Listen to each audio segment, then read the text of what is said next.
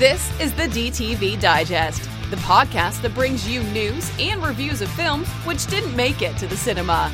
And now, here's your host, Mike Parkin. Hello, everyone, and welcome to the DTV Digest. I'm your host, Mike Parkin, and joining me this evening are Richard Hawes. Hello, everyone. And Stephen Lockridge. Hello. We've got 6 new films to look at this week. We're going to kick off with a new Chinese sci-fi thriller, Restart the Earth. Then we have Neil McDonough in Boon. Little Bone Lodge is a new British thriller. Then we have Gurkha, Resurrection of Charles Manson, and finally, the awesomely low-budget Killer Kites. Our short shot is a film called Joe, and then our DTV throwback will be Revenge of the Green Dragons. So, without further ado, let's crack on.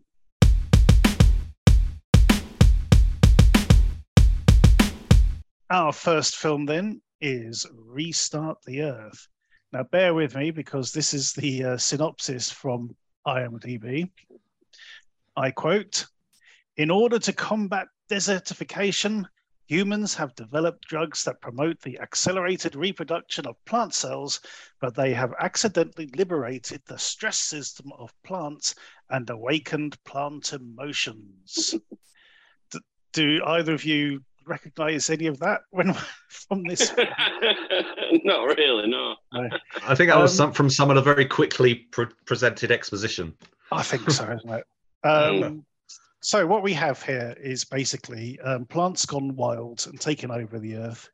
Day of the Triffids, that sort of thing. Yeah, Day of the Triffids. I mean, it was funny because when Steve read the actual synopsis, he goes, "Oh, this sounds like The Happening." And I was like, no, I don't think this is The Happening.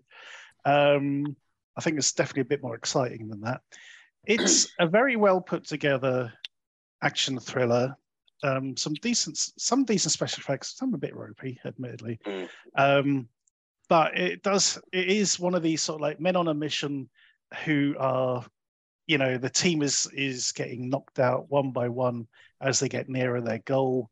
There are some really good set pieces along the way. I had a really good time with this.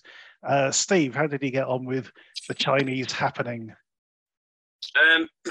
Yeah, like I say, some really good CGI, some ropey CGI. Yeah, it's a bit far-fetched, but it is enjoyable. It kind of reminded me of like The Last of Us with plants instead of zombies. The aesthetic of it, and the way that it's all taken over. Yeah, that's cool. Yeah, but no, it's decent. It's fun. I mean, I especially enjoyed the bit in the bus, which was far over the top. But yeah, it was great. I mean, some of them are a little bit annoying. Like, I think it's called 21. Oh yeah, he's a bit of a screamer, and the kid's not. He's the comic relief, isn't he? Basically. Yeah, but a bit too much. But yeah, I actually enjoyed it. I thought it was really, really well done. The story's pretty decent. It's not. I don't think it's a IP, shall we say? I think it's an original story. But no, I really, really enjoyed this. To be fair, it is a lot of fun. I think. Rich, how did you get on with Restart the Happening? Yeah, I liked it as well. I mean, it's very, very fast paced. It's very bombastic. It's it's an action driven story. Very much of that, like you say, men on a mission, sort of perilous journey. They're starting from A and they've got to get to B. Made me think of for example, the remake of Poseidon Adventure. Followed a similar kind of structure. You've got a bunch of survivors. You've got to get them through a series of obstacles to get to their ultimate destination. And in this case, this is one of the, instead of just trying to survive, they're trying to get to a place to perform an action.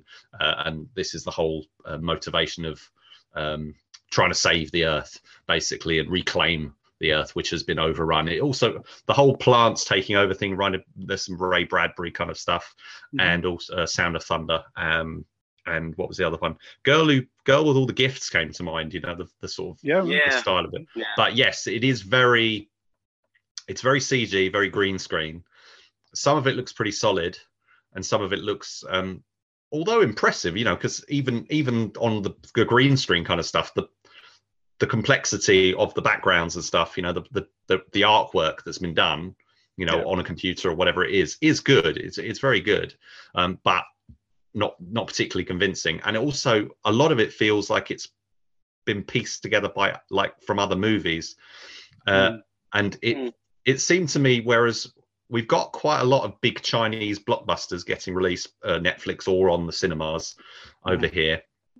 And I think this one is much closer to the B movies that there are many turning up on YouTube, like Youku and stuff. But there's a lot of there's been some video essays on that I've watched about the what they call these Chinese schlockbusters, kind of creature feature movies that they're just churning out like crazy with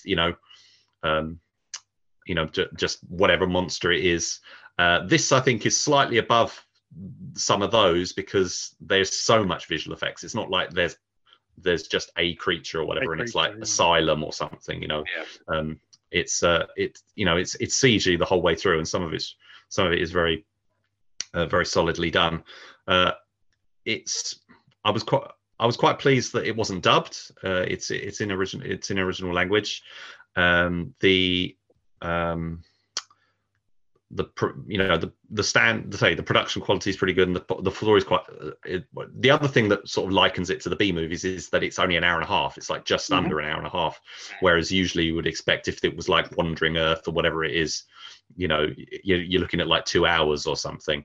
This is like a boom, boom, boom, and I thought maybe it was like an edit. That maybe there was a longer version, but IMDb only mentions the hour and a half cut, so maybe there's another longer version that goes into more detail with some of the characters, as I would expect from higher profile Chinese films. You know, there's a lot of characterization usually. In here it's closer also to something like Skyfire, which again that was a much higher standard than this, but you know, of a similar vein, you know, very much disaster sort of driven. I mean, this one's got the disaster. The disaster has already happened, but they're kind of like trying to still deal with the disaster. So it's an interesting kind of variation on the disaster movie where they're still dealing with the fallout. You know, we actually. Another film that I was watching, because this, like I said, it feels very piecemeal. There's that whole flashback bit where they're like in traffic and stuff, and I was thinking it really brought to mind I Am Legend. I think there's a bit of I Am Legend in here. I Am Legend and what's the other one? A Quiet Place. Quiet Place too, especially. Yeah. So there's all that sort of stuff going on. I like the cast, like the characters. 21. Yeah, he's the comic relief, but they don't do too much with him, thankfully. I mean, it's a bit obvious, especially these days, to go, the comic relief guy has to be a fat guy. But I quite liked him. I thought he was all right, and they didn't sort of, you know, it wasn't too derogatory a performance or whatever. I mean, the bit where he's trying to climb across that, you know, the journey across a perilous kind of ladder kind of situation that a lot of these, which again, Poseidon had one of those, and also more recently the Scream 6 had trying to get across the ladder sequence and stuff as well. So this is like them trying to get across a crane that's fallen across the buildings, and that was pretty crazy. So I was there. There's no way he's going to balance on there. None of them are. But you know, it's fun. It's crazy, and I always think it's funny with these how. I mean, it's great for spot the cliches, but you know, they go, oh, we finally got to this place that we need to do to perform this action, which luckily is completely intact, and. It's like, oh, we've got to find the switch or whatever, and I go, oh, there's the switch. Boom. So, everything is always really and how that whenever there's a problem, somebody can always come up with a solution like immediately. There's like no, it's like 24. It's like it's so fast paced, nobody could act that quickly and stuff. But yeah, it's fun. I did like it. I thought it was good. If I can just mention a couple of other things, there's the tentacles of, well, not the vines, I should say, which are kind of like sentient vines. I got strong vibes from Deep Rising, Yes, but crossed with Tremors, and also the Demogorgon from Stranger Things. It's kind of a composite kind of creature thing, which I thought they did it quite well. Yeah. There's also one of the scenes with that is also very, very similar to a scene in Steven Spielberg's War of the Worlds. Yeah, so I think this is very much a kind of composite thing. Great, it's a blast. I mean, it's good, solid, hour and a half, blockbuster entertainment. I think you know what you get when you go in, and I don't think you'll be disappointed because it's just so much happening in it. Absolutely, and it does the sort of thing that sort of Asian films, sort of Chinese, Korean, Japanese, they do very well. And that's, they even in something as pulpy as this, they find sort of the emotional core, when everything's on the line. There's two bits. It's like, the can-do spirit of like, no, we have to do this. We have to sort of throw everything at it, and then you got the other bit, the sort of self-sacrifice bit at the end. Yeah. There's always the self. There's always that sort of thing. It's like, God, and the sort of and the national pride. Yeah, and the national pride. Yeah. It's like, who did this? Who saved the world? It's us, the Chinese. It's like, I mean, to be fair, you've got like 3 or 4 self-sacrificing bits, really, haven't you? Oh yeah. It's splattered all the way through. But yeah, I just enjoyed it. It was just nice, quick, in and out, done, dusted. There we go. Absolutely, yeah. I mean, I'm looking forward to watching this with Josh. Yeah, I'm looking forward to watching this with my son, basically, when I get hold of a copy, physical copy, that is. But yeah, okay. Scores on the doors, Steve. I'll give it a 7. And Rich. Yeah, solid 7. It is a very solid 7. I mean, there's nothing, as we've said, there's nothing original here. It does sort of playfully sort of cherry pick ideas and set pieces, but it does put it together pretty well. And it is, a breezy 90 minutes. It's just a lot of fun. Really enjoyed it. So there you go. 3 7s for Restart the Earth. Go check it out. Our next film is Boon. The widowed Catherine is busy trying to protect herself and her son from local criminal organization. When Nick Boon and Catherine's lives cross paths, they find themselves leaning on each other to protect everything they stand for. This stars Neil McDonough. He's one of those actors, he usually plays bad guys. And he usually plays very good bad guys, but he's also turned up in things like Agent Carter as one of the Howling Commandos and things like that.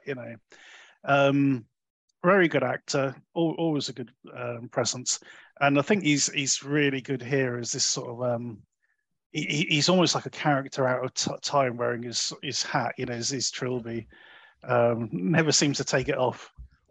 He's trying to be inconspicuous, isn't he? Yeah, very inconspicuous. Yeah, the only guy in town wearing a bloody hat. We say this a lot. It's nothing original. We've seen this kind of thing lots of times. Van Damme has done loads of these sort of films. We have the stoic loner trying to keep out of trouble because trouble's looking for him, ending up helping out somebody who basically needs his help. One of the things I did like about this is the characters. The characters are very well written for this sort of film. No one's pontificating, no one's like monologuing or anything like that. We think about some of the Bruce Willis films we've had to put up with. The characters are really well done. And just the performances I just thought were absolutely superb. Rich, what do you make of this one? I thought it was pretty decent. Unfortunately, it's not an adaptation of the Michael Elphick television series. But it is a sequel to a film that I haven't seen, which is called Redstone. All right. So I'll be interested to see that. Yeah. It starts out and during the opening credits it says Jason Scott Lee, and I was like, "Ooh, Yes. Jason Scott Lee!"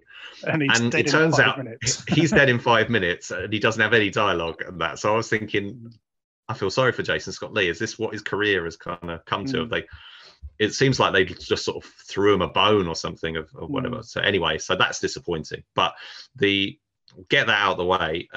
We do have Tommy Flanagan as one of his typical sort of, I'd say sleazy, but he's sort of too smart to be sleazy. But he's, you know what I mean. He's that sort of nasty piece of work kind of character that he plays quite well in quite a lot of things.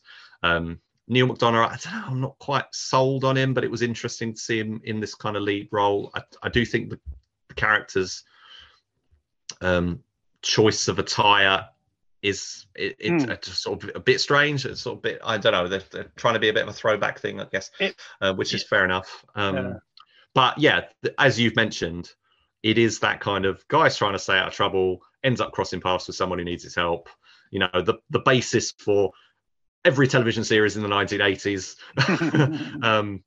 This could easily be one of the, I mean, it feels like a TV movie. It feels like it could have been made in the 80s, really. I mean, it's got quite a TV sort of standard to it.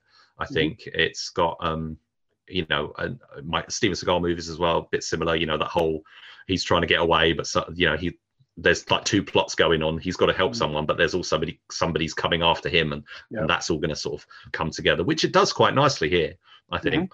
The film that came to my mind of that type that I thought this felt like it was practically a remake of was Malone with Burt Reynolds. I thought there were a lot of similarities with that film. That's a superior film, obviously, but I thought it was pretty decently done. There's not a lot more to say about it than that. I think there's some CGI used for the gunfire and the blood and stuff, which unfortunately that's kind of a sign of the times. That's what they do now. But but having said that, it didn't look too bad. I don't know. Some of it looked really rough, but I didn't mind it. Yeah. But I will say that unlike a TV movie or something, some of it was much more surprisingly violent than I was expecting. So it's like, oh, Jesus Christ. So was he okay? It's like some CGI blood, but the action that he just performed there is like, right, okay, fair. One of the things I did like is the scheme that the bad guys are running. I thought was actually quite original. I thought, oh, okay, well, we haven't seen that one quite often, you know. I thought that was sort of decently done as well. So and it's another variation on. I mean, we watched Cyan last week, which was a different kind of setup because they weren't participating. But if they had the leverage, for example, in that film, if they'd had leverage over them, that would have been their situation, kind of thing. They would have been they would have had to go along with it and then needed someone's help. That's kind of the variation. Yeah, the one thing that didn't make sense was why these people were going into her house. There was absolutely no need for them to go, you know, to do that. It was just like, well, I think it was just intimidation. Yeah. I think I was just trying to keep her on edge. I did like Christina Ochoa as Emilia, who's it's like she's the second in command to the bad guy. She's the odd job factor kind of character, but she's very smartly turned out all the time, and she's connected to the bad guy in a way you don't expect. It's like there's like a little bit of a revelation through it. They don't go into a huge amount of detail about it, but it's kind of the fact that they don't say much about it kind of tells you a lot about the two characters. So I don't want to spoil that, but there's an interesting dynamic there, and there's some nice with Tommy Flanagan. I like her better than Tommy Flanagan. Tommy Flanagan's kind of the guy who does all the talking, and she's kind of sort of simmering in the background, and she goes and sort of leads the team kind of stuff later in the movie, where we get a bit more of an assault kind of scene, which I really like. I did think the action because there's not a lot of action in most of it, but it really picks up at the end, and I did like that. especially when there's that other character who's sort of on the periphery and he gets involved as well. Yeah. I think everything comes together really nicely in that final act. We've got those two idiots as well, Bud and Price, who Yes. like sort of henchmen, and also sort of the catalyst for a lot of the problems that they have. But they're quite well drawn, though, aren't they? I mean, exactly. they're well performed characters. Mm-hmm. You know, there's the stuff like he's putting the feet up on the table and like, get the feet up, and the other one's pushing his, get your feet up. You know, there's this sort of weird. There's this. You know, they're mates and they're sort of looking after each other and they're doing the same thing, but at the same time they don't really like each other very much. So there's some interesting sort of interplay happening with them, and just again the sort of sleazy nastiness of their characters really comes across. Yeah, but I mean, I'm always, as you know, I'm a big fan of like these situations where bad guys overestimate their own badassness and end up biting off more than they can chew. And you know, I love that sort of Schadenfreude sort of scenario, and we get that with these guys, which is really cool. What do you think about the making the character, the woman in peril, as it were, here, making her a preacher? Because I felt like that was the thing they introduced, but they don't really do much with it, and I wasn't quite sure why. It kind of reminded me of Grace Kelly's character in High Noon. Actually, because she was like a pacifist character and sort of trying to convince like Gary Cooper that, you know, you don't have to fight and all the rest of it. And then of course at the end of that film she picks up a gun and sort of shoots one of the bad guys saves his life. And that's I suppose that's what they were trying to do here, is like say no, you know, God will save you and all the rest of it. And so in the end you know, kind of has to take matters in her own hand. So yeah, I think that was her sort of story arc, basically. Right. Anyway, how are you going to score it? Well, I think it's a very you know, there's nothing special about it. It's worth watching if it's on telly or whatever. But you know, there's a lot better versions of this particular story. I'm going to give it a 5. Oh, that's harsh, Rich. I'm going to go one higher than that. I'm going to give this a 6. I did enjoy it a lot, but I do agree. It's kind of like a domestic brand beer, I guess. You know, it's not going to blow your socks off, but it is very well put together, very well acted, good characterization. It has made me want to go check out the prequel now, or the previous film. So it has that going for it. There are a couple of nice little artistic bits, like when Boon's chasing the guy down the tunnel and all he's got is his lighter.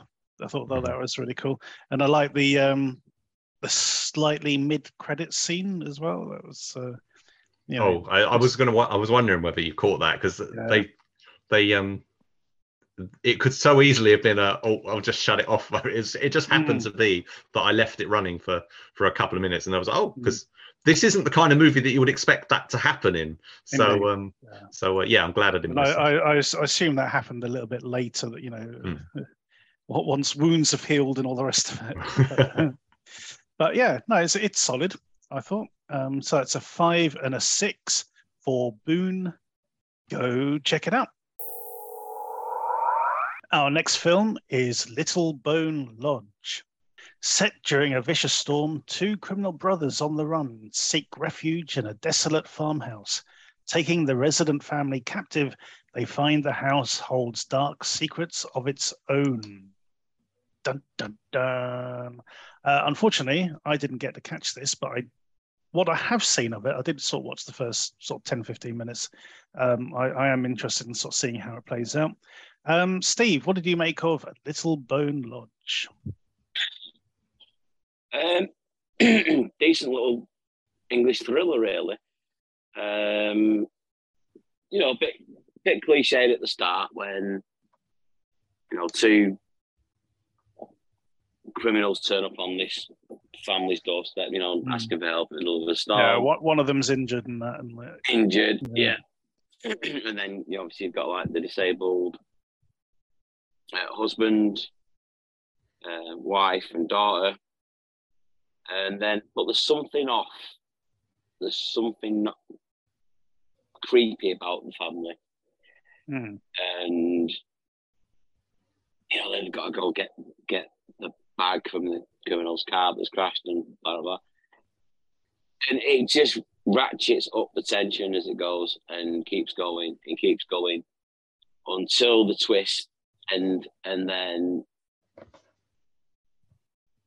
I just thought it was really, really good. This I really enjoyed it. I thought Jolie Richardson actually brought a decent bit of class to it. She's great. Well, they're all great, really. But it's one of them. It's kind of set in one location. You've got the house and then a car crash, and it's just really well done. Really enjoyed it. And the twist, you kind of see something coming, but not where it goes. It really does come out of nowhere. Kind of reminded me of like, what's it called? Is it Just Breathe? Fede Alvarez. Mm-hmm. Oh, Don't Breathe. Kind of Don't Breathe, yeah. Don't Breathe, sorry, that was it, yeah. That kind of twist. It just comes out of left field, really, and you're like, oh, shit, okay. But yeah, no, really, really enjoyed this one. That's good. Rich, how did you get on with Little Bone Lodge? Yeah, I liked it a lot as well. Again, as I say, it is quite familiar territory, but it is a very well told story. And for me, it's the way. I mean, the performances are really good, and the script I think is really solid. But the thing that really sells it for me and makes it particularly engaging was I thought it was very, very well shot. Whether it was, I'm not sure if it was on sets or location or whatever, but it's all interior for the most part. And well, there's some sort of around the grounds sort of area. It's a bit weird because at the end of it, you kind of, they might have shown it at the beginning, but there's a lighthouse. And it's like, I don't remember seeing a lighthouse. They didn't really make much of that, but there was a lighthouse there. But it's in the home kind of thing. And it's just really, really atmospheric. It's you mentioned previously, Mike, about liking films about people who've sort of bitten off more than they can chew, and that's kind of what the case is here. There's certainly characters getting more than they bargained for, tables getting turned, and that sort of stuff. Don't really want to go into too much details because it will spoil it. But there's you've got a small number of characters, but they do a lot with them, and it's quite clever, quite engaging. It doesn't do everything you expect. It kind of does some things you expect, but there's other things that happen. I could liken it to something like The Owners, which we covered, but it's very different. It's very different. That had a bit more of a not necessarily comedic edge, but a kind of bit more obvious. That one, like all the stuff with Sylvester McCoy and that they did in that. That was a good one. Yeah. Whereas, which I did like, in this one, it's a bit more, I would say, nuanced about the characters and their motivations and who's who, and how we should feel about them. So we've got these dodgy characters who turn up. There's a bit of an mice and men kind of feeling to them and their relationship, but we get to know each of the characters and sort of understand their motivations and stuff, which I quite liked. Again, it's quite brisk. I think it's about an hour and a half long. It's just very, very good. One of the films I've most enjoyed so far this year, definitely. That's good to know. Okay, Steve, how are you going to score it? I'll give it an 8. Wow. Okay, and Rich? I am going to give it an 8 as well. And I'm really regretting not watching it, but I will be making amends in the next couple of days. Okay, 2 8s for Little Bone Lodge. Go check it out. Our next review is 1915 Legend of the Gurkhas. This is a psychological war drama inspired by true events of Rifleman Kulbir Thapa, an inexperienced soldier who goes through an incredible journey that eventually cements his name among the legendary Gurkha warriors. Okay, so this is a relatively low budget film, but it's well shot. it's a very sparse part of the trenches during World War One. Not many soldiers on either side seem to be knocking around this particular bit. You know, but it does a decent job of you know, following this character and the things that happens to him. And there is quite a bit of incident throughout the film. You know, he comes across a few German soldiers. He comes across a British officer as well as some other Gurkhas. There's things going on. There's also these really strange interludes, which are like sort of like avant-garde modern dance things, where suddenly, yeah, exactly. He has these sort of out-of-body experiences where, like, he ends up in like a white environment and seeing his, you know, his girlfriend or some other thing, and you know, other times he's sort of attacked by sort of naked people and all this sort of weirdness going on. Just sort of try and show the sort of psychological trauma that he's going through, I guess. You know, but it's not bad. I'd sort of put it on a level of like a Steve Lawson production. Mm-hmm. Really, you know, it wouldn't be out of place alongside his sort of films. Some of the acting, especially the British guys, you know, a bit wobbly at times, but all the costumes, all the uniforms seem authentic. And yeah, I mean, I don't know, they shot it in a quarry somewhere, but it looks like, and sort of built a few sort of trenches. But like all the other films that we've discussed so far, this doesn't outstay its welcome. You know, it's only another sort of 90-minute film. And if you know, we know, Rich, that, you know, there is a huge market in the UK for war films of any description. So yep. I wouldn't be surprised to sort of see this doing well in the you know, in the charts coming soon. Personally, I would give this a 6 out of 10. If it's your thing, go check it out. Our next review is The Resurrection of Charles Manson. While a couple edits a Charles Manson movie in an Airbnb, the film's dark events begin to come true in a mysterious plot of a hidden leader. Well, yes, close. Close. Is that what they were doing? I thought she was going to audition for a movie or something. I know. So we have Catherine Hughes, who we'll be mentioning later on. Yes, as it's a complete coincidence, by the way. Yeah. Like when I chose that short film, that was before we even scheduled this. So that's right. Yeah. So we do have this couple. She's an actress. Her boyfriend's a photographer, I believe. I don't think he's a cameraman as such.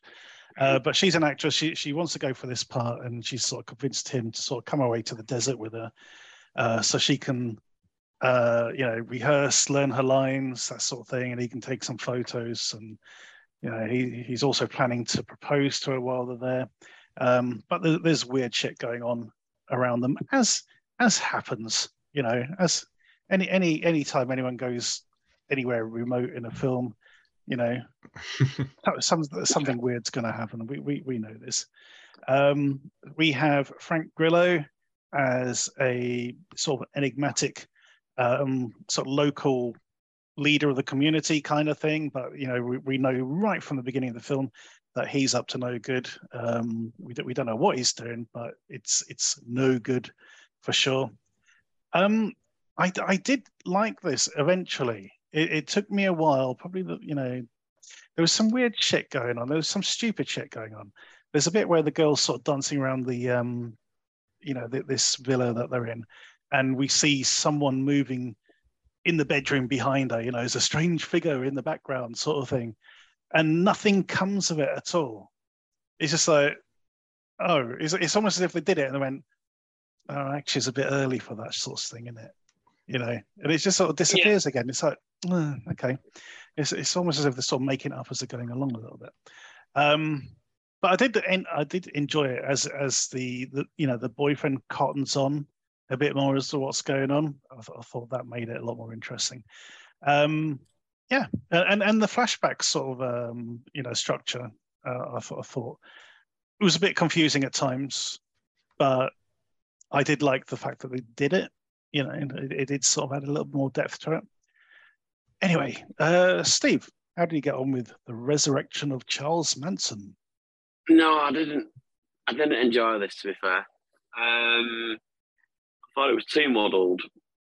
I thought the characters were too cliched. Redneck in the middle of nowhere. That kind of thing. Mm. And then all of a sudden at the end, they just tag on this supernatural element, which kind of came out of nowhere, to me. And then it's difficult to sort of say where it went as well. You say it came out of nowhere. Yeah. It's like, well, but then where does it go? It sort of dies a death a bit. Yeah, and it just didn't. It just didn't work for me at all. But it was a bit all over the place, to be fair. And I thought Frank Grillo was the only one who's actually given a decent performance, but I don't think he's in the same film as everybody else, if you know what I mean. I don't know, it just seems to be doing something from somewhere else, and it just didn't gel, didn't work. And the ending and the credits annoyed me as well, because that just seemed to be ripping off Once Upon a Time in Hollywood, and it annoyed me in that as well. It was just like Brad Pitt driving around for 5 minutes, and just I don't know, it just seems to be extending the running time and kind of stick that in the end here, and it just doesn't work. There's no need for it. It felt a bit like Michael Haneke's stuff, It was just like just there for its own sake, sort of thing. It's very, very strange. Yeah. So I didn't get on with this at all. Really, I was quite disappointed, to be fair. The one thing which really did sort of take me out of the film was the music. These horrendous songs that they're listening to and singing along to. If I was in that film, I would be smashing that bloody radio into smithereens. It was just so, it's like fingernails down the blackboard. Yeah. I absolutely hated the music. Rich, where do you sit with this one? I liked it. I did. I wasn't looking forward to it a huge amount. I was a bit worried that I thought it was going to be a bit rough and ready. But because it's got like a 75-minute running time pretty much, and it's the directorial debut of Frank Grillo's son, and I was like, I'm not sure how this is going to turn out. Is it going to be like a really sort of low budget, sort of quite rough kind of thing?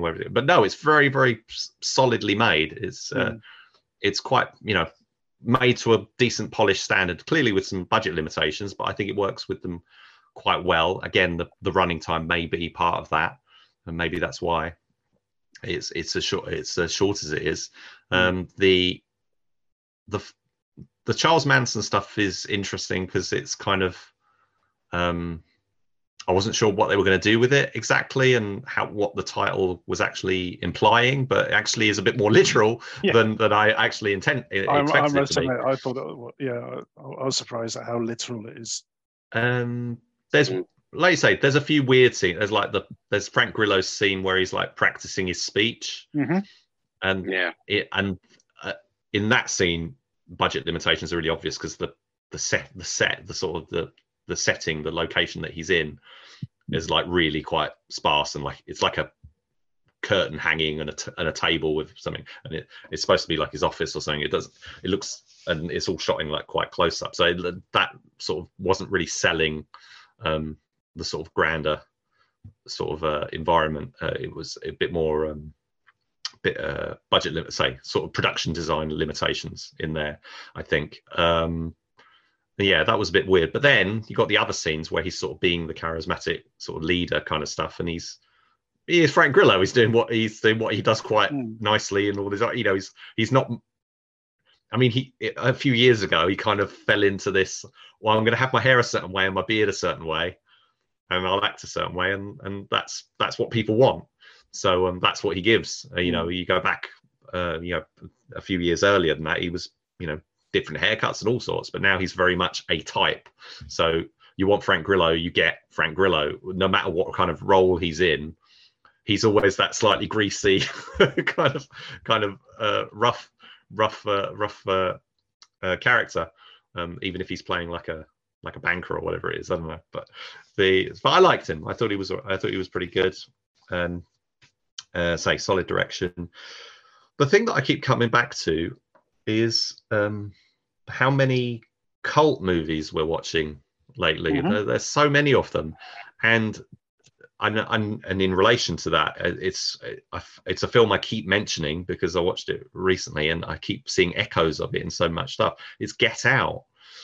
Mm-hmm. And there's plot developments and stuff that are in this. I was thinking, let's get Get Out again. It's like I'm seeing the same thing.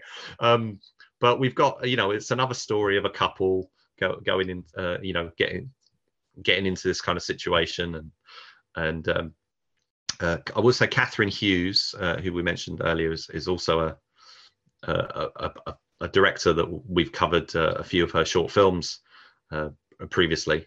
And we'll talk about her a bit more later. But I'm not seen her much as an actress, and I liked her in this. I actually didn't know it was her until after watching it, and I'd sort of looked her up and I went, "Hang on a minute, that's the director of Yellow Velvet Fury." Yeah, all that sort of stuff. I liked her.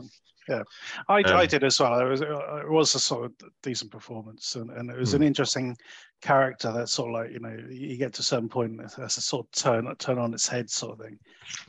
So yeah, I did enjoy that.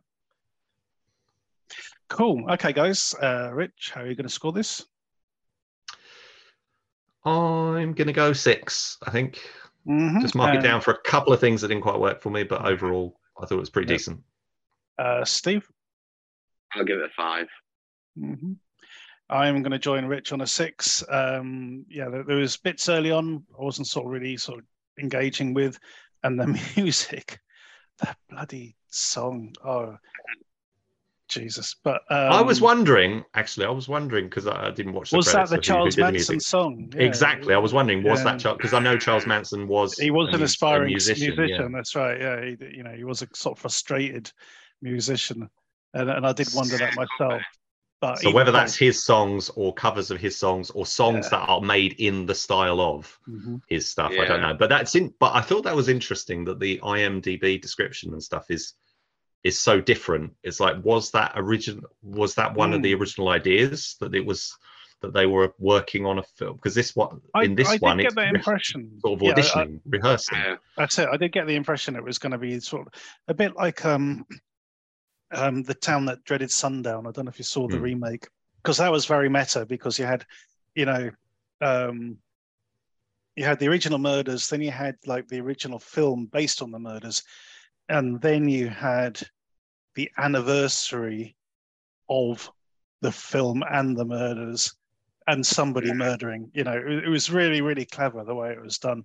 And I was wondering if this was going to be that sort of thing where the filmmaking is going to sort of merge with the actual sort of thing that's going on. But it was a bit different the way it could have been budget constraints, as you say. So but there you go.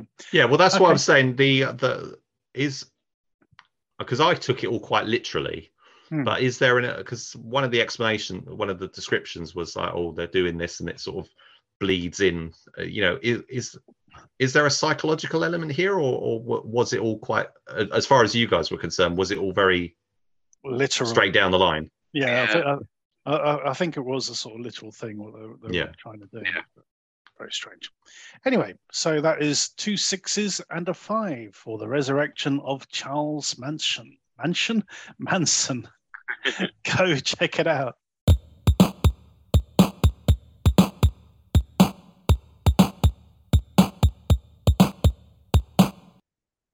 Our next film is Killer Kites. A woman called Abby inherits an old kite, but it's not just any old kite. This one is a bloodthirsty killer, so says IMDb. And who are we to argue with that? Okay, so I think this wins the accolade of lowest budgeted film that we're likely to see this decade.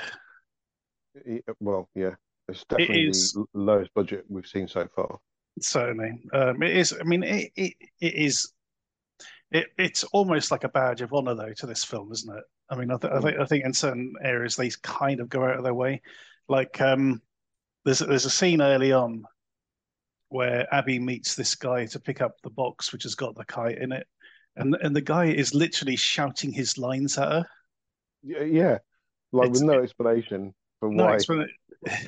And I was thinking, is it because maybe they don't have a boom mic or something, you know, and they're worried that no one's going to pick up his audio, so like, really pronounce your words, so, He was doing more than just pronouncing his words. He was, Oh yeah, and his dialogue was really weird as well. I mean, which even for this movie, his dialogue, his lines were really strange.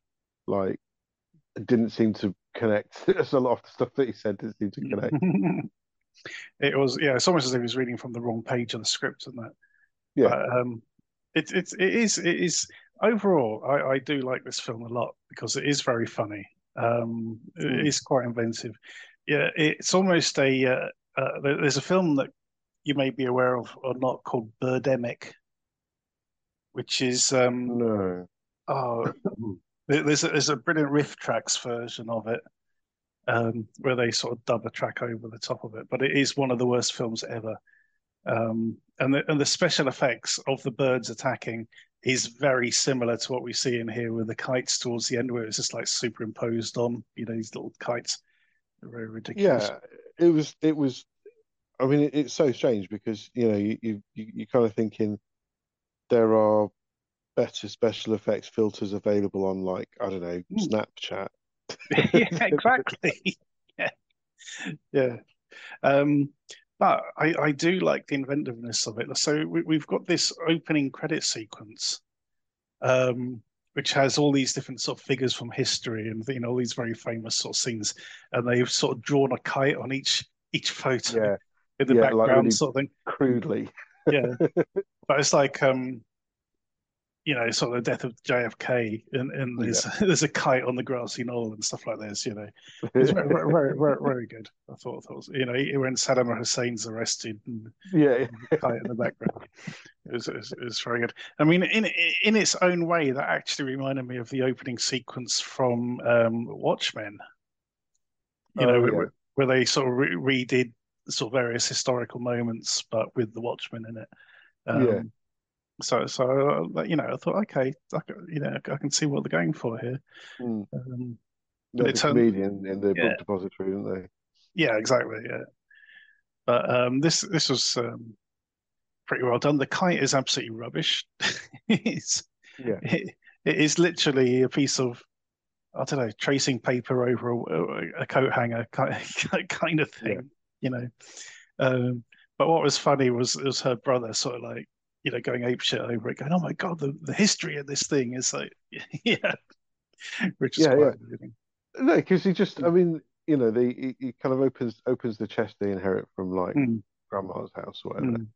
Take out this, like, and it's clearly a homemade sort of piece of something you'd be proud if your 5-year-old that made it, but and like takes it out and is immediately kind of entranced with it and infers all this stuff, and you're thinking, where's he getting that from? It's like, well, this box is at least 30 years old, so this kite must be from World War II. And you're like, okay.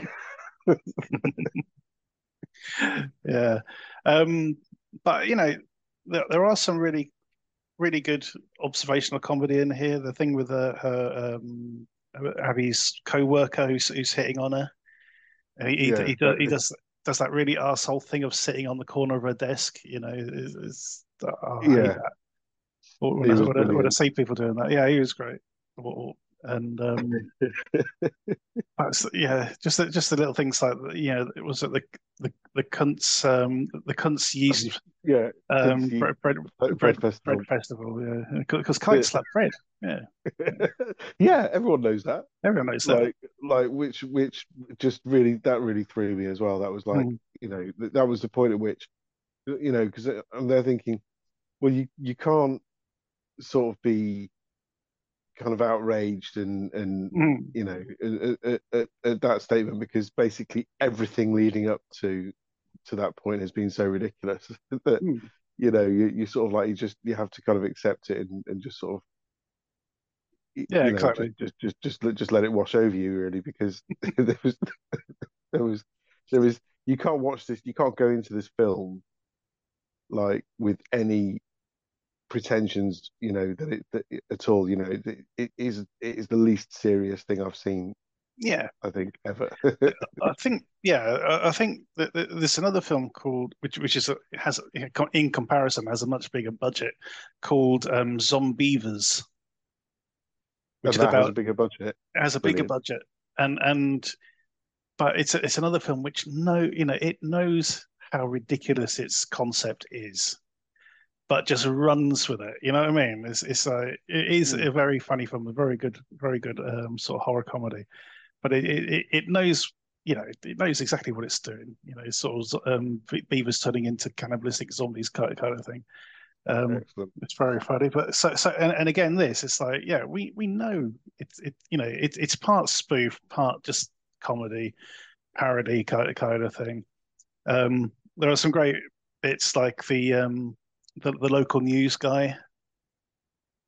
Can't Oh remember yeah, his name. yeah. The Brock. Very much like Tucker Carlson kind of thing, and it's like with all this sort of like the bits at the bottom of the screen, so Yeah, like local news anchor.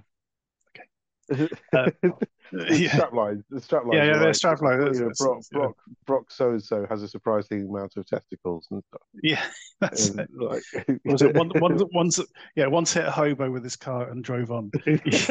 Yeah, like, and you know they were actually really dark and funny, each one. yeah, they're really really funny. And then you got those two guys, who've been messing around with their golf cart because it's Florida, and, and their mate had died. And in the middle of sort of like giving this sort of eulogy for their mate, they go, "Oh yeah, we're launching a new online Yeah. currency." Yeah, the guy, the dude's body's still on top of the golf cart. Yeah, that's Like they were talking about him, like, and they say, you know, they're like, and he was dead, and it's terrible, it's really affected us. It's like, yeah, he's still there. Like, you see him, he's like, his foot was hanging off in the background behind him. that's no, it was very good. There's lots of good visual gags like that. There's a few these guys, Paul Dale, the director, and Austin Frosh. I think Paul Dale had made this other film called Sewer Gators previously, and there's a couple of bits where they have like shamelessly. very shamelessly boxes of stuff with Sewer Gators, Yeah, DVDs and stuff written on them. they shamelessly hype it up throughout this film, like blatantly. They don't. That's right. Yeah, yeah, exactly. It's cool. I mean, there's a bit where Abby gets her friends together, and gives them a sort of pep talk towards the end. It's like the black guy. Yeah, it's got the black guy sat there, and she goes, "We've both watched enough horror films. We know you're not going to make it." Yeah. And backward hat guy, you're probably going to lose your dick. Which made me laugh, but that paid off actually. There was a training montage, wasn't there, where people standing in the those guys basically standing in that, whatever that location was. There was that, it was this really weird bar. Yeah. Oh, that's right. They were all met in a really weird bar. Oh, that's it. Yeah, because they were sat. All the guys were sat on at this table, and she comes in and she starts talking. So she's like, "Wait, why are you all sat on the same side of the table?" And they were like, "Oh, lighting." Yeah. That's good. I thought, yeah, there was like, it's self-referential stuff in there that about they weren't going to be able to light, if they were sat both sides of the table, sort of thing. And then there was then the really awkward like montage scenes of them like training, like sort of slashing away at imaginary kites.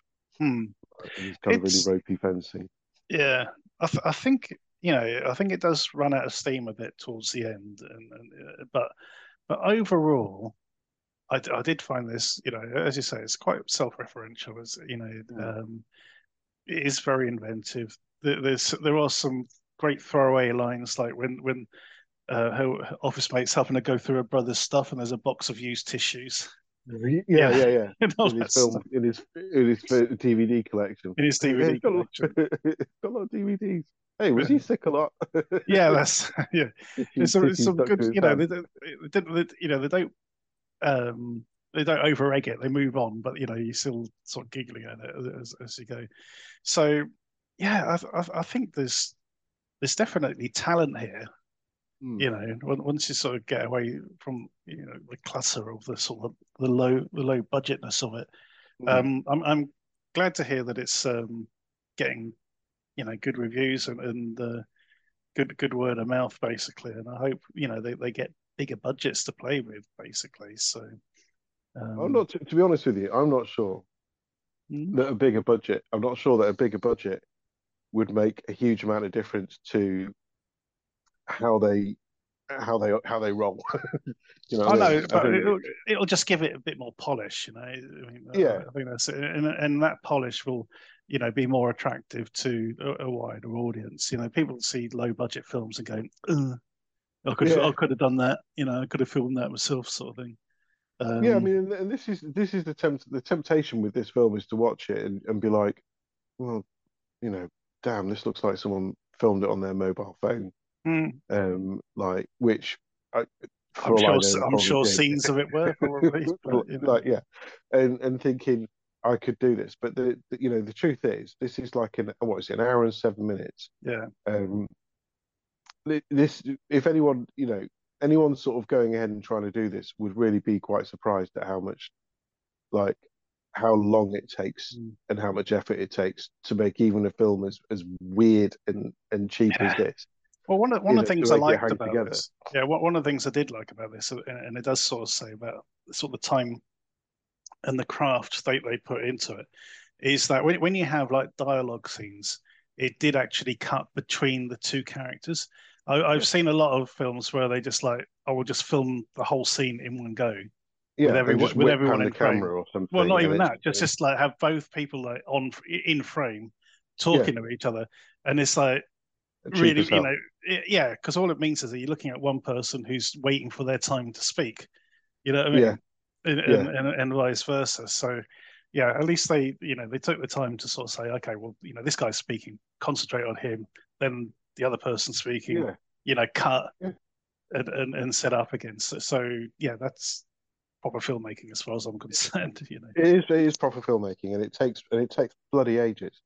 Even for like relatively simple, static dialogue scenes, and they.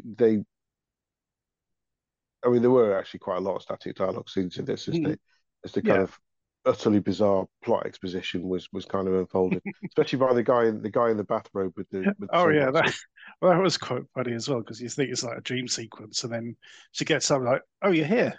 Yeah, he's still there. He's still like sat there, going, like, "Have you got any breakfast?"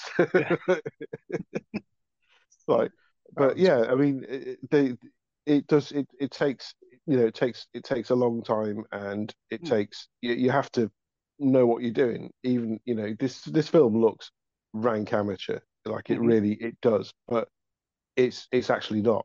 But when you scratch the surface, it's it's something more in the spirit of something like Kentucky Fried Movie or something like that.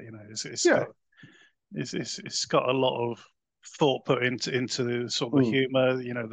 It's not all slapstick. There's good dialogue bits. There's visual humor going on. It's done really, really well. Yeah. On that basis, Will, how are you going to score it? This is, I'd have to say, one of the most difficult films, I think, that I've had to score, just because like I said, because it looks so ropey. And there's going to be an awful lot of people who are going to watch this and going to be like, how could you give that like more than a 4? And it's like, well, because actually it was supposed to look like this. It's clearly supposed to look like this. I think that's it. Yeah, I think if you've got a bit of knowledge, I do recommend people do check out Birdemic, which was a straight film. But somebody made that without any, any amount of parody in their soul. And that was the film they wanted to put out as is. Whereas this it's playing on that idea, but sort of delivering a lot of humor as well. Yeah. I mean, and in terms of scoring it, I think like I can only give this like a 7 upwards because like there's very little to let it down when if you can score it within the rules and parameters that they've set. Yeah. Because then they're not trying to make Avatar here. Yeah, exactly. Like they're making what they made, and I think they obviously, if you look at it within their rules, they've hit all their markers that they want to hit. And I think it's like I'd agree with you that it does. The only thing wrong with it is that it kind of tails off towards the end. I think it was like overly long. I don't know what happened. But I think they just didn't really know how to end it. I mean, they bring in sort of Ayn Rand and stuff. Yeah. Not wanting to do any spoilers, but yeah, I mean, it's the first time I've seen Ayn Rand used in that way ever. Yeah. I think it was probably be quite a surprise to everyone. Which I think is kind of ironic in itself, isn't it? I think the fact because isn't the whole thing about Ayn Rand supposed to be like being sort of self-sufficient and not relying on anyone, and then someone's relying on Ayn Rand to save them. Yeah, like, and to fight, basically using Ayn Rand's ideology to fight the kites ideology. Again, don't want to go too far into what that ideology was because it might be a huge spoiler for someone. I don't know. It's hard to know. It's actually hard to know how to spoil this film. Philosophy students will be studying this in the future, I'm sure. Yeah. Quite possibly. Well, I'm gonna give it a 7. A 7 is a solid score, and I'll join you on that. That is 2 7s for Killer Kites. This is currently available to stream on VOD platforms. I think it was released early on Amazon at least, because people like us liked it so much. But please check it out. Yeah, it's just over an hour and 7 minutes. So isn't gonna sort of take up your whole evening. Go check it out.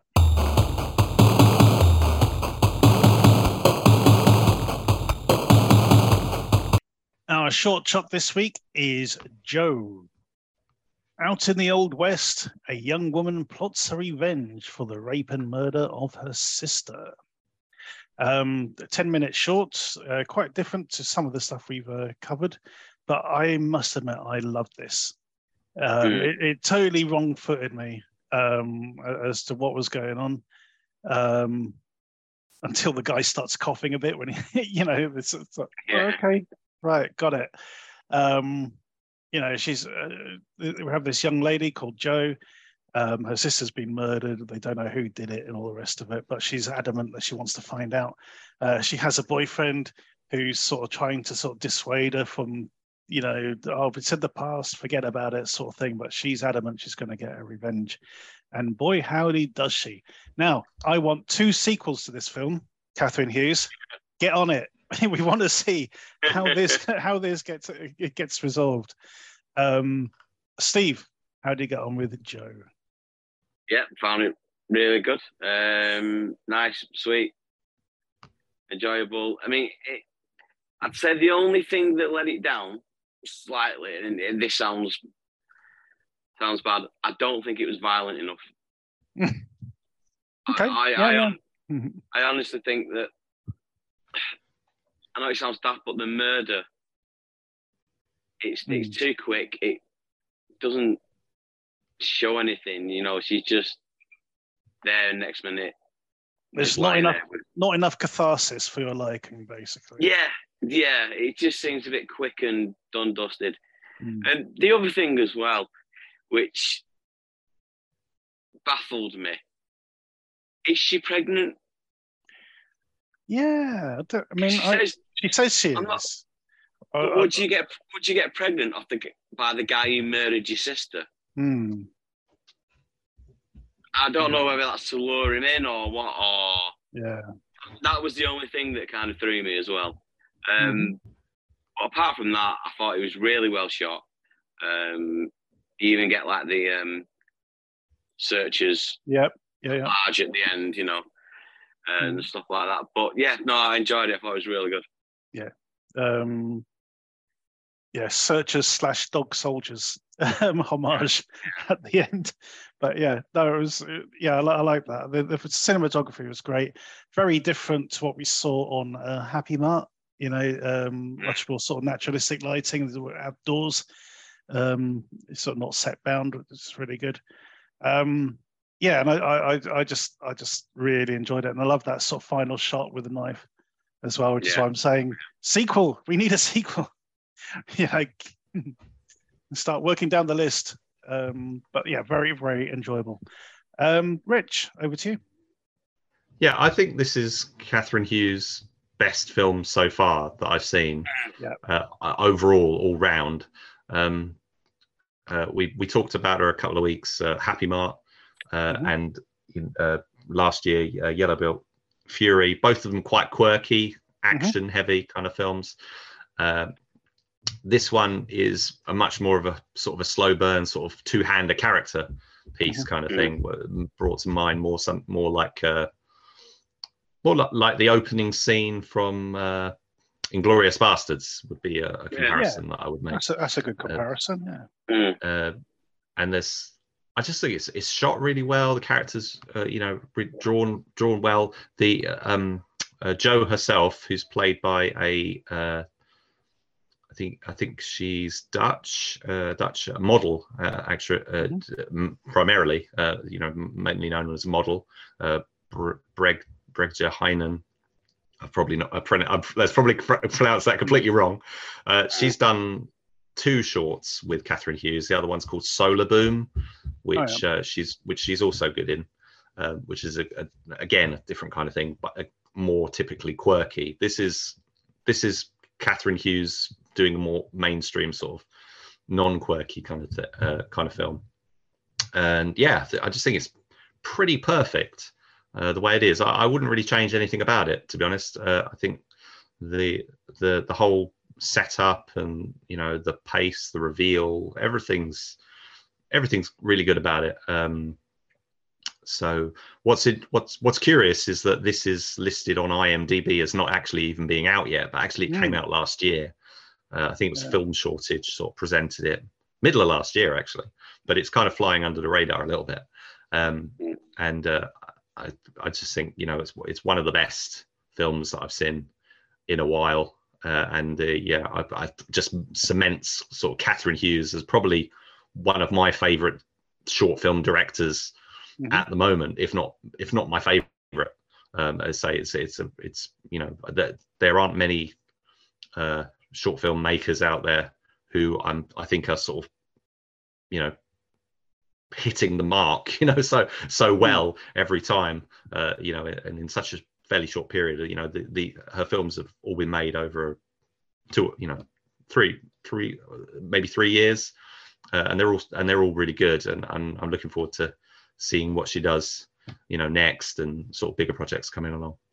Absolutely. Yeah, thoroughly enjoyed this one. Really liked the way it builds, the way it sort of you realize what's going on, it's sort of you pick up on just through the conversation and the action, you pick up exactly where we are. And the best line, the line in it which killed me is when he tries to justify what happened, and he goes, "Well, she wouldn't shut up." It's like, right, well, that's okay then. You don't understand. She kept screaming. It's like, oh, okay, fine. Yeah, brilliant. The fact that he's so clueless as to thinking, that is a perfectly good reason. But anyway, a great. I just want to step in and say on IMDb it says, and I don't know if you mentioned, I can't remember if you quoted this at the start, but it says that she sets off on a journey of revenge. And I was like, there's no journey in this film. It's all set in her house. It's like there's no, she's not, I think it sells a different I mean, it's only an 11-minute film, but it sort of sells a different idea. It's much more of a, she's plotting revenge, but I wouldn't say she's not hopping on a horse and going off. This is not that kind of Western, but but it is very much. It is. I think it evokes that sort of Western period really well as well. Yeah, that was the other really clever line in it as well, when she asks him where his friends are, or something. He asks about one of his mates, and he goes, "Oh no, he's wandered off somewhere." And he's going, "Oh, that's strange, isn't it? Just disappeared." And he's like just totally clueless. It's like, thought that was really clever. Yes, we don't score the shots, but we certainly recommend you check these out. This is 10 minutes long. It's on Vimeo, and you shall find a link to this in the footnotes below. Go check it out.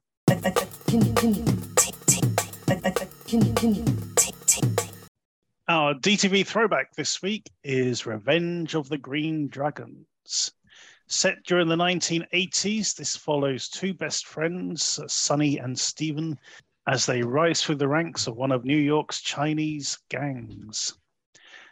This was co-produced by Martin Scorsese and co-directed by Andrew Lau, he of Infernal Affairs, among others.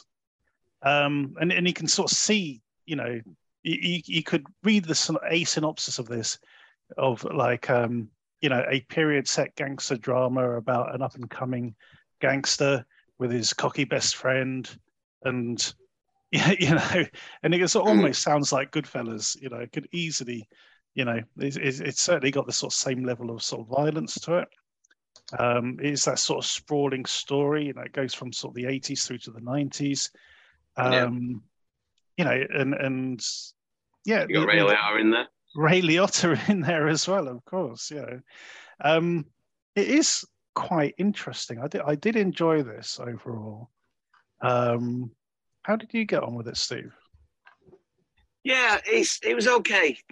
Yeah, I mean, I'm not a big gangster film lover anyway. I mean, obviously you got your exceptions like Goodfellas and stuff like that, but even I've never really got into the psyche of gangs at all. Even my wife was obsessed with like Ross Kemp on gangs and stuff, and I was just like, I don't get it. It doesn't do anything for me.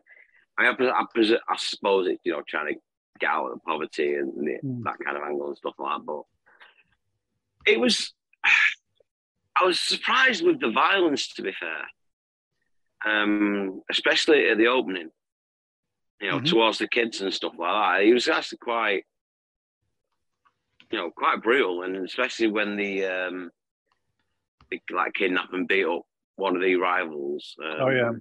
One of the white tigers.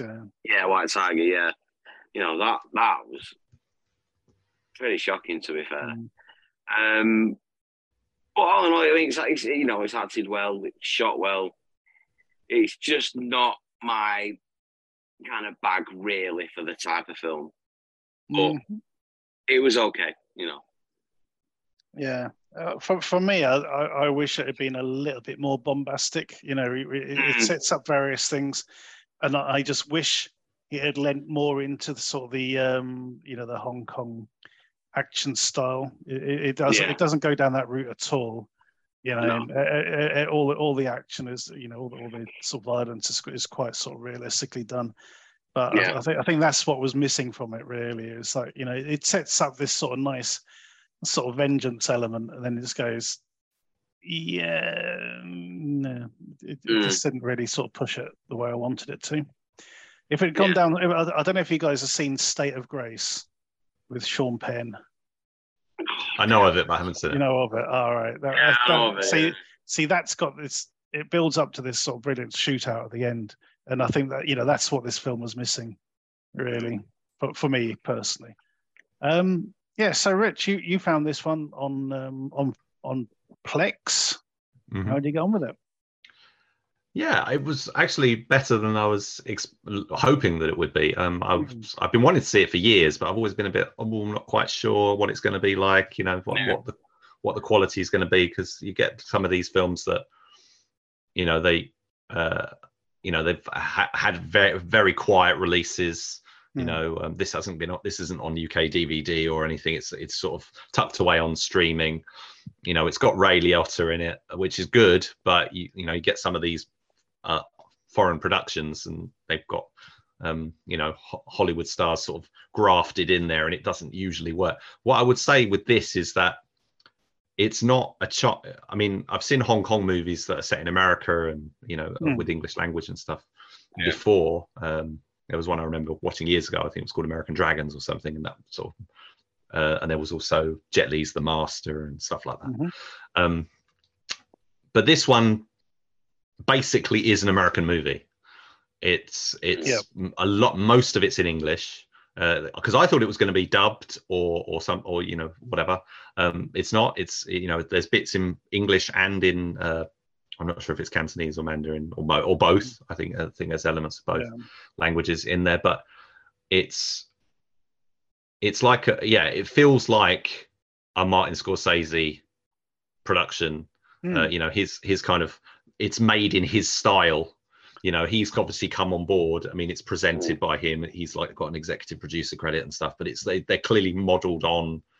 I mean, it's probably come out of the relationship, because of obviously, I mean, Andrew Lau had done Infernal Affairs, which then Scorsese then adapted, sort of remade, change it. But and I guess this is kind of an offshoot of that. It's sort of a few years later. I think it's good. I liked it. I thought the characterization. So it's rote. It's formulaic.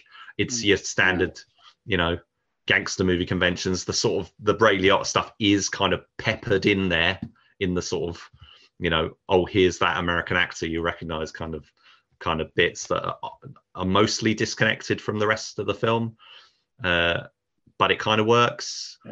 What's curious is it's got this hour and a half running time, which again, I mentioned it earlier with Restart the Earth. You expect I was surprised. You expect some of these films to be longer, and I was thinking it feels like a Weinstein cut, if you know what I mean. You know, like when all those Jackie Chan movies and stuff were coming out, and they cut out all the plot.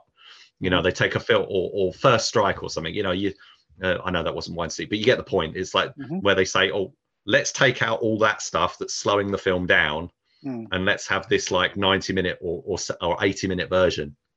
I can't find details of a longer version of this, which just seems odd to me, because it feels like there's stuff missing. It's just so brisk. I'll I'll stand back for a second. What were you going to say? Well, I was going to say, I mean, you mentioned Ray Liotta. I mean, he brings a good point to the film about, you know, sort of the fact that the FBI aren't investigating, you know, the human trafficking and the Chinese gangs and stuff like that, which would be a lot easier to take if he wasn't such a fucking racist.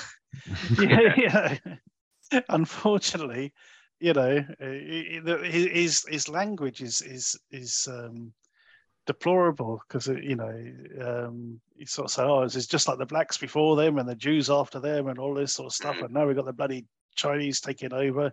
You know, they're like vermin and rats, you know, rats jumping off a sheep and all this. And on top of that, you got we have a Chinese detective who, you know, the gangs have this rule. The number one rule is you don't kill the whiteys, because you know, otherwise the cops are going to have to sort of give a shit.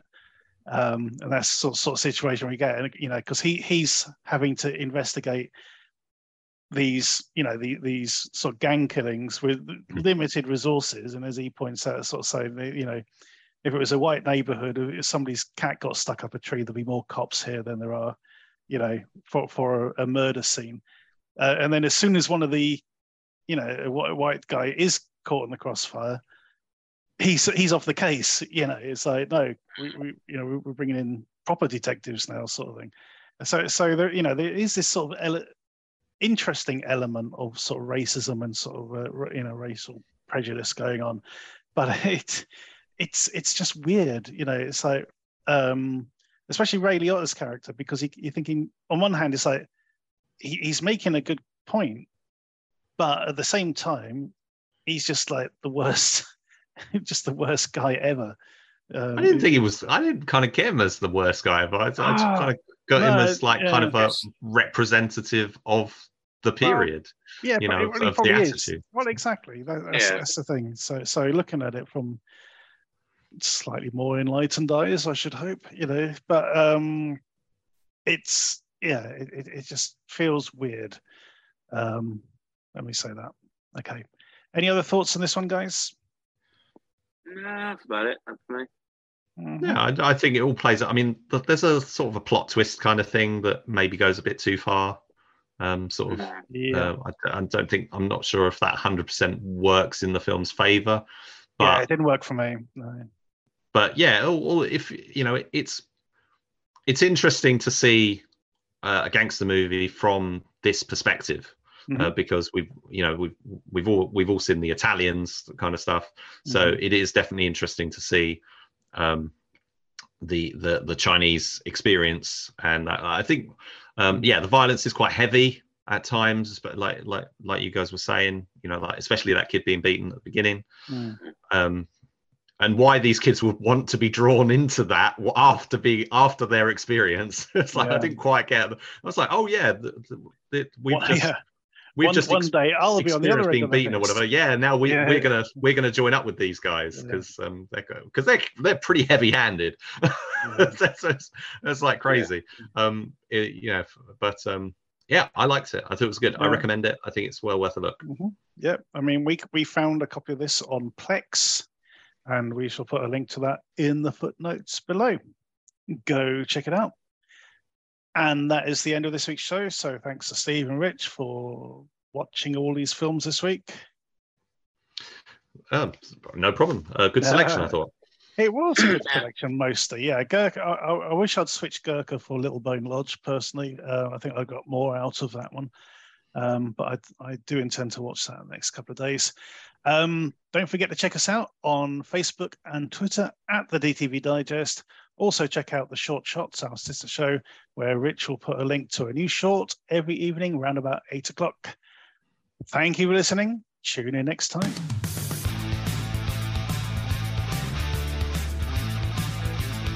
Thank you for listening to the DTV Digest. Let us know your thoughts in the comments and tune in again next time.